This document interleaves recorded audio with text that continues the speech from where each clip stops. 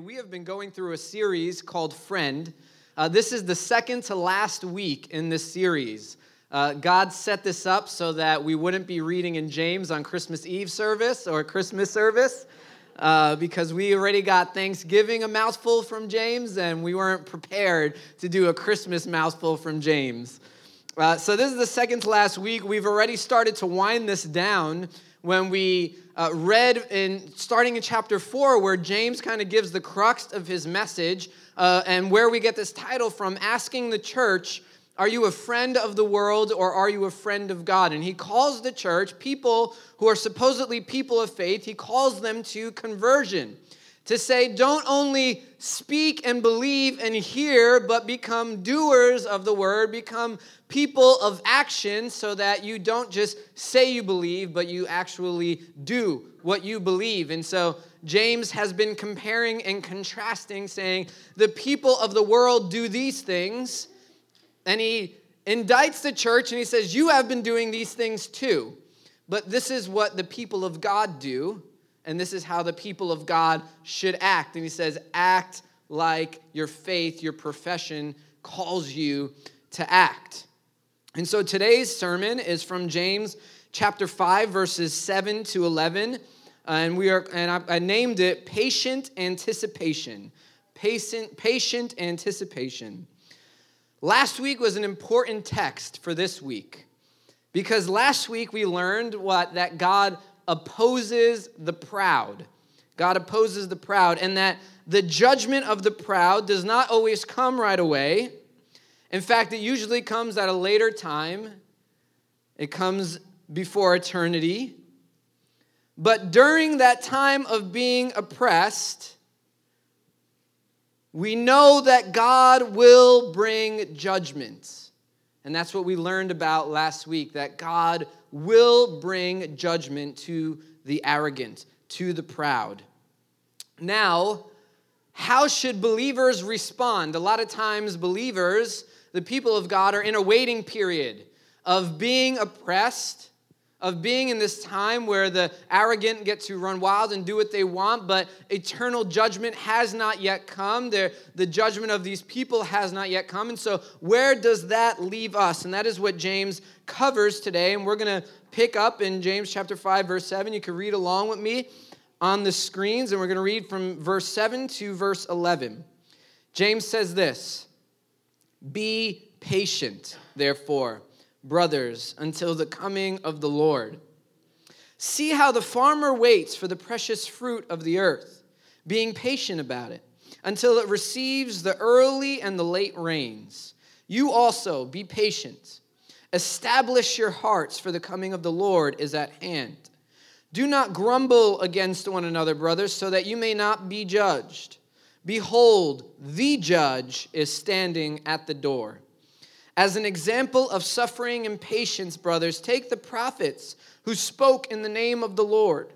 Behold, we consider those blessed who remained steadfast. You have heard of the steadfastness of Job, and you have seen the purpose of the Lord, how the Lord is compassionate and merciful." So James starts out this exhortation to the church, to the believers, by saying, be patient until the coming of the Lord. We just read last week what the coming of the Lord meant. It was the day of judgment for the arrogant, the day of misery for them. It is the day when the oppressed, the oppressor, the arrogant, all of the things that they have done would not get overlooked, and the things that they have accumulated from their oppression, from their arrogance, would now speak out and testify against them in the courtroom, that on that day of judgment, the wealth and the indulgence that has stuffed their heart for the day of slaughter would literally stand as a witness against them on that day. On the earth, they may have fattened their wallets. They may have indulged on the backs of others for greedy profit. They may have saw gold. They may have seen wealth. They may have seen power in their life. But the day of the Lord was the day that those things would rise up against them and would literally be a testimony against them for a judgment that we cannot comprehend. So in the midst of this is the life that the church is living. It is living under a regime of oppression. It is living under a system of oppression. James starts off to the church. He says, therefore, be patient. Be patient. Patience literally is to wait and to remain. Be patient. Wait. Remain. When oppressed, James is saying to the church, when you are experiencing oppression, when you are suffering, be patient. When the unjust are getting wealthier and they are indulging in their heart's desires, be patient. Remain. Stay steadfast. Patience in suffering is one of the main marks of a person who is obedient to Jesus. I'm going to say that again. Patience in suffering is one of the main marks of a person who is being obedient to Jesus. James is writing to an oppressed church, if you understand the early church and the circumstances that they were going through. They were being murdered on a regular basis. They were being persecuted. They were being treated unfairly. There were rumors going around about the church, about the crazy occult practices that they were supposedly doing, and because of that, they were getting a name for themselves in the propaganda of the empire about these crazy sect of Judaism, of Jewish people that were going around, and they were cannibals, and they were having orgies, and they were doing all these crazy things. I mean, the media machine in the Roman Empire was running against the church. Does that sound familiar? But the church was living under the oppressed, was living under systematic oppression from the wealthy in the empire. And what's interesting here is these are people literally being murdered for their faith. They are being physically persecuted. They are being maligned. They are being dragged into courtrooms unfairly. James's word for them is not vengeance. James's word for them is not retaliation. James's word for them is not protest. James's word for them is patience. Why? Why is his word patience? Well, he says here, see how the farmer waits for the precious fruit of the earth, being patient about it, until it receives the early and the late rains. What happens is patience through suffering, patience through oppression, it reveals a precious fruit in the believer. It reveals a precious fruit in the believer. That precious fruit we have already learned about in James chapter 1, verse 12. James said this in the very opening of the book. He said, "Blessed is the man who remains steadfast under trial. For when he has stood the test, he will receive the crown of life, which God has promised to those who love him." See, what James is trying to get across here to the church is this, is the wicked will receive everything that is supposed to come to them. They will get all that their oppression, all that their arrogance, all their indulgence has stored up for them on the earth. It is coming. We can count on that day to be here. But something else will happen on that day. James is saying something else will occur. The one who has endured, the one who has been patient under suffering, under trial, the one who endures through temptation, that person, that church, will receive the crown of life, the precious fruit of patience. This is the wreath of great accomplishment. The crown of life is the Greek for the crown that they would give to the Olympian when they had won the gold medal. It is the wreath placed on the conqueror's head as he would walk into the city in all the glory with the army behind them, saying, "We have subjugated new lands and we have won a victory." This is the wreath of great accomplishment, the greatest honor that can be bestowed on a person.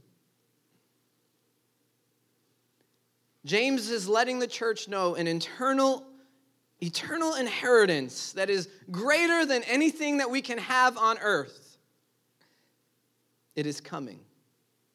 You know, for the early church fathers, the understanding of eternity wasn't this hypothetical, it wasn't a hypothesis, it wasn't so theoretical in their mind. If you read throughout the New Testament and you read the early church fathers, you get a sense that eternity was at hand for them.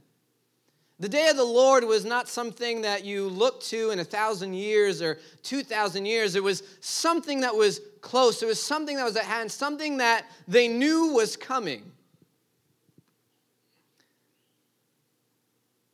And I think something that we get lost in today in Western society and modernism is this understanding of eternity. That it has, even in the church, become many times a theory or something that is afar off. You know, I think in America we just don't like to think about our mortality, where, you know, in the ancient Near East, in the early church, and for thousands of years, mortality was an everyday part of life. You know, the understanding that tomorrow was not guaranteed to you, as we read last week, was a common understanding. Because we have modern medicine today, we can get into this perception that our life is guaranteed, that eternity is always going to be far off. That it is something that we don't have to keep ever present in our mind. But as you read the New Testament, as you read early church fathers, you begin to understand something, that eternity is something that we have to keep at the forefront of our lives, because what will happen is we will get so wrapped up in the now and in the earthly things that our mindset becomes to this understanding that the world has. It becomes earthly, it becomes fleshly, and it becomes demonic. But if you look at all the conversations that Jesus had in the Gospels, you realize that there is one thread that is woven into every single conversation, and that is an understanding of eternity. And the church needs to have eternity ever present in its hand. And the reason is because the earth does not look to eternity, because for the earth it is a day of judgment. It is a day of misery. It is a day when the oppressions that they have oppressed others with, they will feel the weight of. But for the church, the day of eternity, the thought of eternity is the time where our endurance, where our patience is rewarded with the precious fruit of the crown of life, where we get to go to God and He will say, "Well done, my good and faithful servant." And we will be in the gates of heaven, eternally in the presence of God, without sin or sickness. And what happens is, when our mindset is wrapped up in earthly things, it reveals our friendship, a friendship that is with the world. And we forget about the heavenly things that are promised to us. You know, when you are going through a time of suffering, when you are going through a test or a trial in your life, it's really easy to get so stuck in the present that many times the word for us is vengeance, the word for us is protest, the word for us is retaliation, because we are stuck on the now and we lose our witness because we cannot think further than today. We can't think further about what my emotional state is right now, and I need to make sure that I get how I feel out on you. But when we do that, we lose our witness as the church, and we begin to walk away from our eternal gift in Christ Jesus. So be patient, James says. He says, establish your hearts. We have seen in James what the wicked have done with their heart. They have stuffed their hearts. They have indulged their hearts. They have been filled with bitter jealousy and selfish ambition in their heart. But James's word to the church is a friend of God needs to first, we read, purify their hearts. All the indulgence, the jealousy, the ambition, the stuffing, all these things that we have been cramming into our hearts, into our dreams, into our life goals, into our ambitions, the things that we have desired need to be purified from us. The earthly, the fleshly, the demonic things that we have said, this is what we want. God purifies that. And then James says, let your heart be established in the things of God.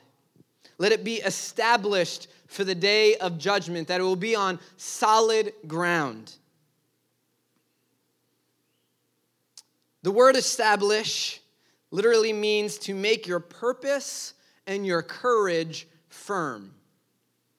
That means when the trials are here, when the tests are here, when that person pissed you off for the last time in your life and you can't take it anymore and you are ready to cuss them out to high heavens and into hell for eternity, when you are done with your boss micromanaging you for the last time, when you have had enough of your spouse chewing out your ear, when you are done with these things, James says, let your purpose and let your courage stand firm. Because in those times, when it is very easy to have vengeance, when it is very easy to protest what is happening, when it is very easy to retaliate, you have to remember the purpose that God has called you to. Where am I headed to? Where am I going? It is not about how I feel in this moment right now. It is not about what this person is saying to me. It is not about what this person is doing to me. It is not about where I am in my emotional state. It is about where I am going for eternity. Paul says this in 1 Thessalonians chapter 3, verse 11 to 13. He says, now may our God and Father himself and our Lord Jesus direct our way to you, and may the Lord make you increase and abound in love for one another and for all, as we do for you, so that he may what? Establish your hearts blameless in holiness before our God and Father, at the coming of our Lord Jesus with all of his saints. See, this is how the early church thought about these understandings of trial, about oppression, about the coming of the Lord. Now, what did Paul say? He says here, establish your hearts. But how do you establish your hearts? He says, establish it in holiness and blamelessness. And we have read already so many times how James pulls from Leviticus 19, the royal law that starts out, be holy as God is holy. Now, how do you do that? Love your neighbor. And what does Paul say here? To establish your heart in holiness and blameless, abound in love. Follow the example of how we have loved you. Now love others the same way. When you establish your heart for the coming day of the Lord, you are doing what James has called the church to do, and that is to follow the royal law.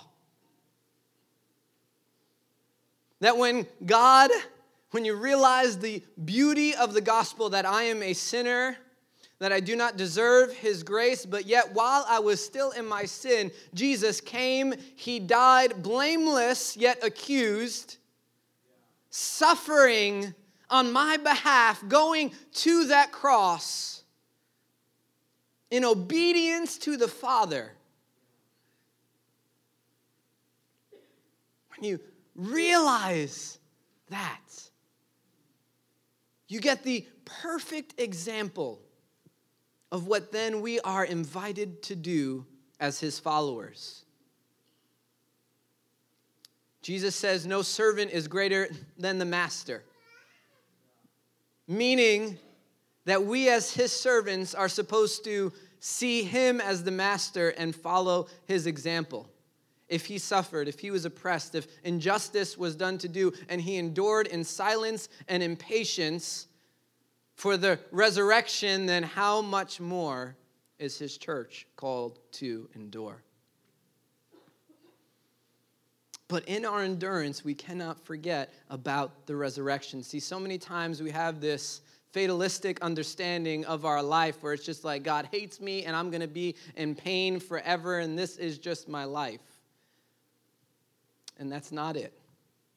We forget about the eternal reward that is given to us when we endure. That so often when we read about suffering, when we read about oppression in Scripture, it is always thinking about patience, that this is a short time when you think about eternity.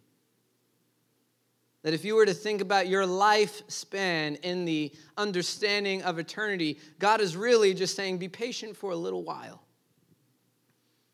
Just like the blade of the grass, one day it is here and the sun burns it up. Just like a mist, a vapor that is here and then blown away by the wind the next. That is what our life is like in the grand scheme of eternity. Be patient.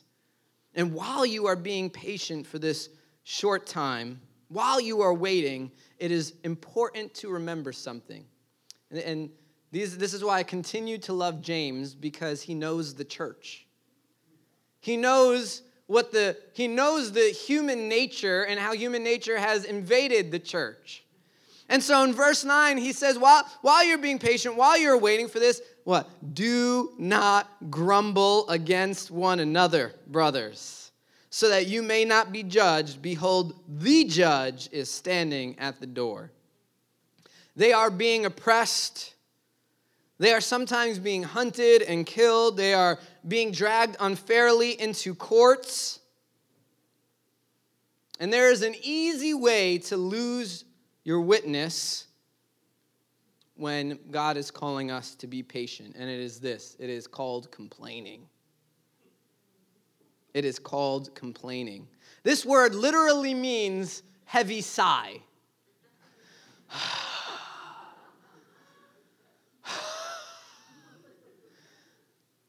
You ever like somebody just asked you about your day and just, your eyes, you just saw your brain for a second, they went so far back.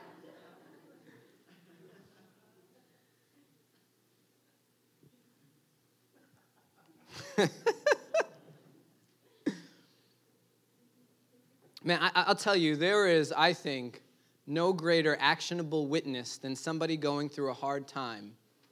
And when I ask them how they're doing, that they don't complain, but they glorify God.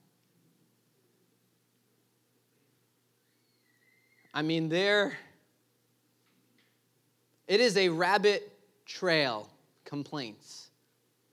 Because when you begin to feel the need to complain and grumble about anything against anybody, you realize that there is a lot more that you could be complaining about. I mean, we could endlessly complain about everything. But James says, to be patient, do not grumble against one another. Do not complain about each other.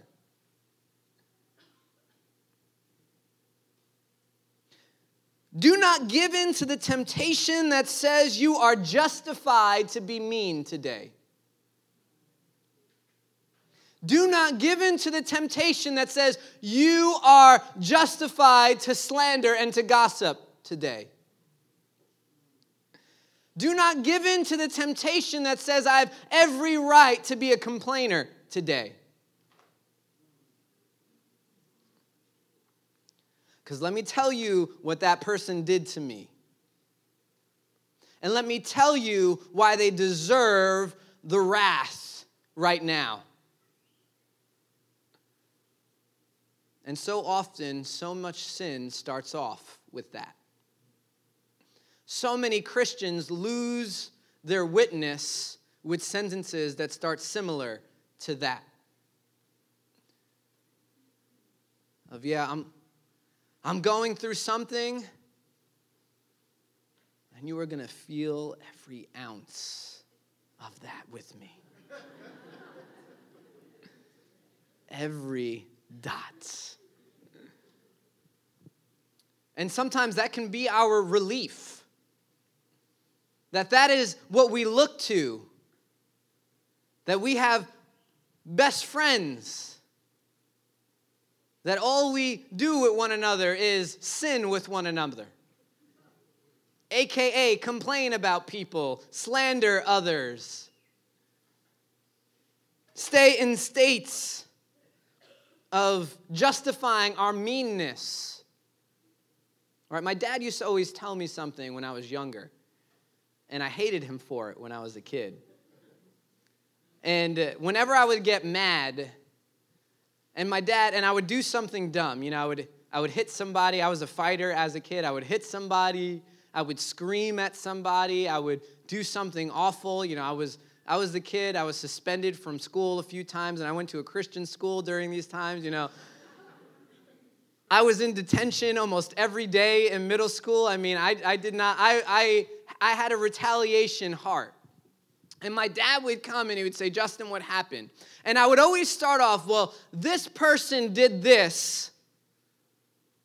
Johnny was really mean to me and he said something, and sometimes I'd try to irk him. He said something about mom, Dad. We can't stand that. I can't take somebody saying something about mom, right? You with me on this as your wife? So of course I was going to get mad. Of course I was going to hit him. Of course I was going to curse him out. He deserved that. And my dad would always say something that would annoy me, but as I got older, I realized he was right. He would say, Justin, nobody controls your emotions but you. Nobody controls your emotions but you. You never, ever tell me that person made you do this. Nobody can make you do anything. You control your reactions. So if you are screaming at them, I don't care what they did to you. I care about how you are reacting to them. If you're hitting this kid, I don't care what he did to you. I care about how you're reacting to him. You would think after the 100th time I would get this. But I always had these excuses. Dad, but you don't understand, this time was different. What my dad was trying to instill in me as a child was what it meant to walk this earth as a Christ follower. That we lose our witness, we lose our friendship when we begin to retaliate, to complain, when we begin to justify our actions for the things that we do. The temptation will be strong. But as we read, our speech has the ability to allow the enemy to establish himself in our hearts, in our life. So are we going to establish our heart by enduring patiently until the day of the Lord comes, or will we allow instead the enemy to establish himself among our very members by how we grumble, complain, react, and justify what we have done? Will we allow the world's death and decay through the things that we say enter into our midst?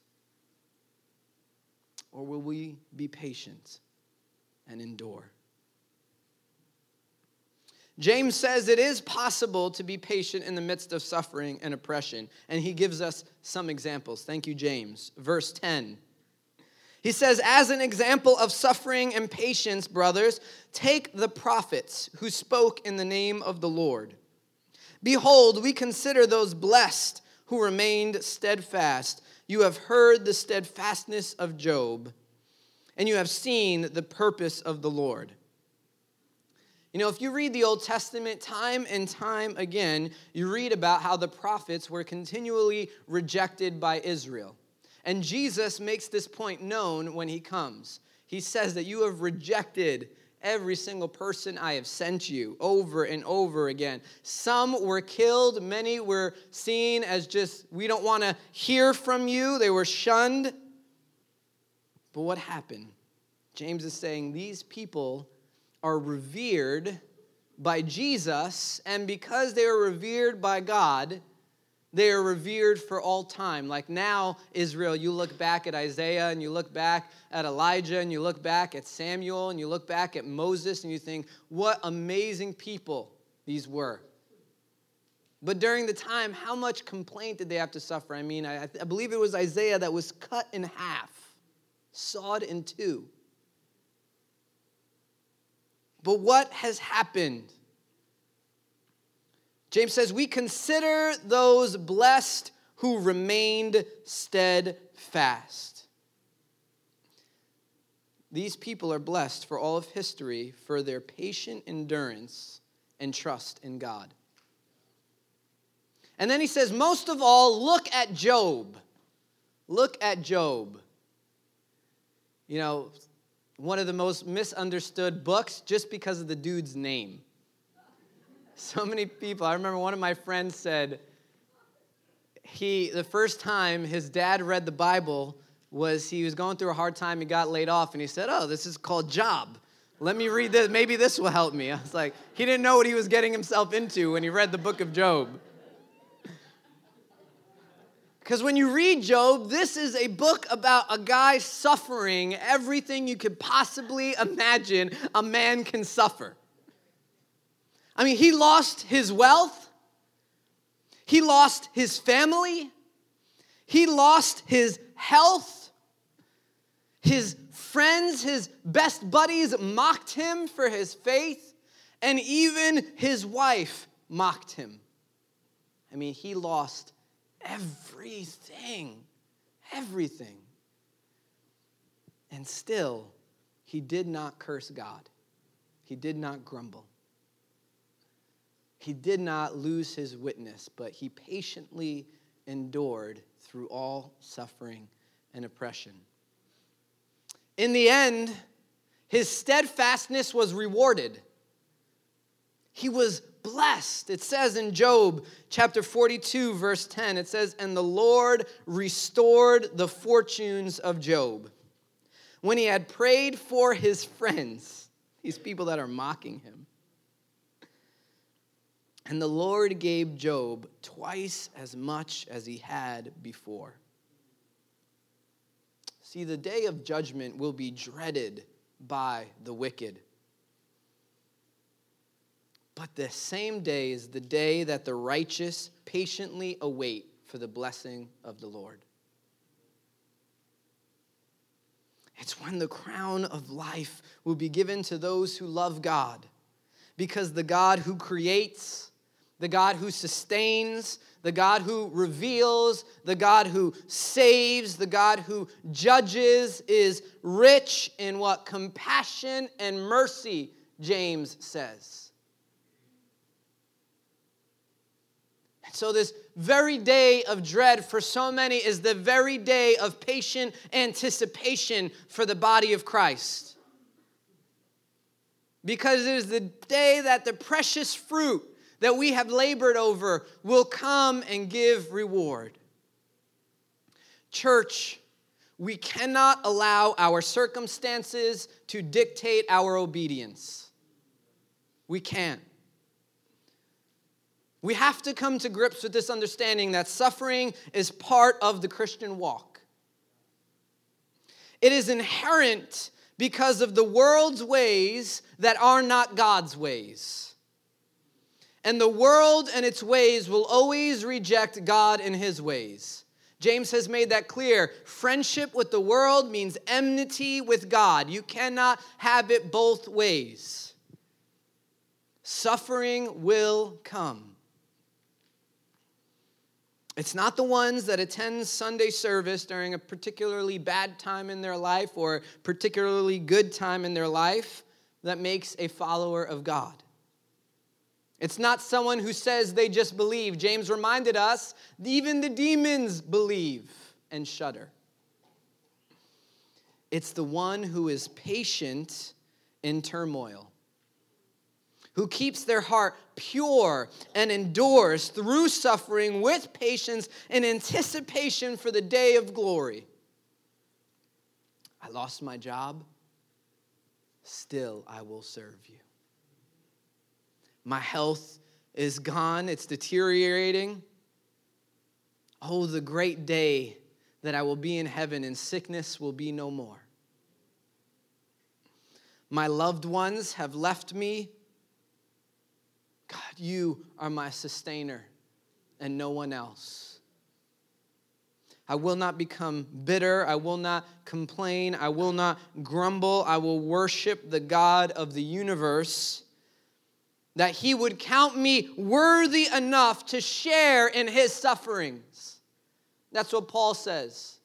That I am worthy enough to share in the suffering of Christ, to be like him in his suffering, to experience just a fraction of what he experienced. Thank you, God, for counting me worthy to experience the things that you do, the things that you did for me. Patient suffering in anticipation of the revelation of God's glory in our life is the mark of Jesus. It is the mark of his church, and it has to be the mark of our lives. The wicked may enjoy more comfort on earth, but let me tell you, they will dread eternity. We may suffer here on earth, but my hope is in the day of his glory. My hope is in the day of his vengeance. My hope is in the day where the fullness of God is revealed. Not in this momentary satisfaction of retaliating, of getting something off my chest, of complaining. My hope is in that day when all is revealed. Do not let your earthly circumstances rob you of the greatest blessing that God has set aside for all eternity, for all of those who call on his name.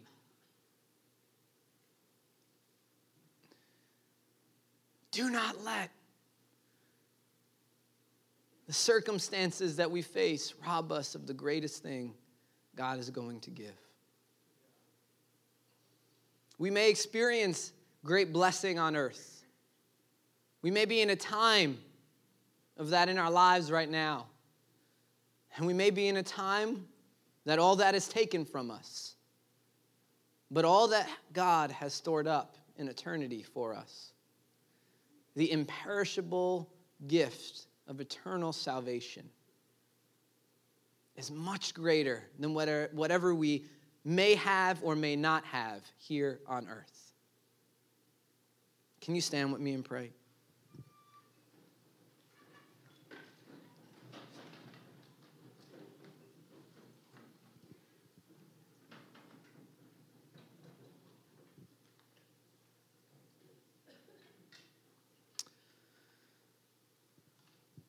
We worship you, Father.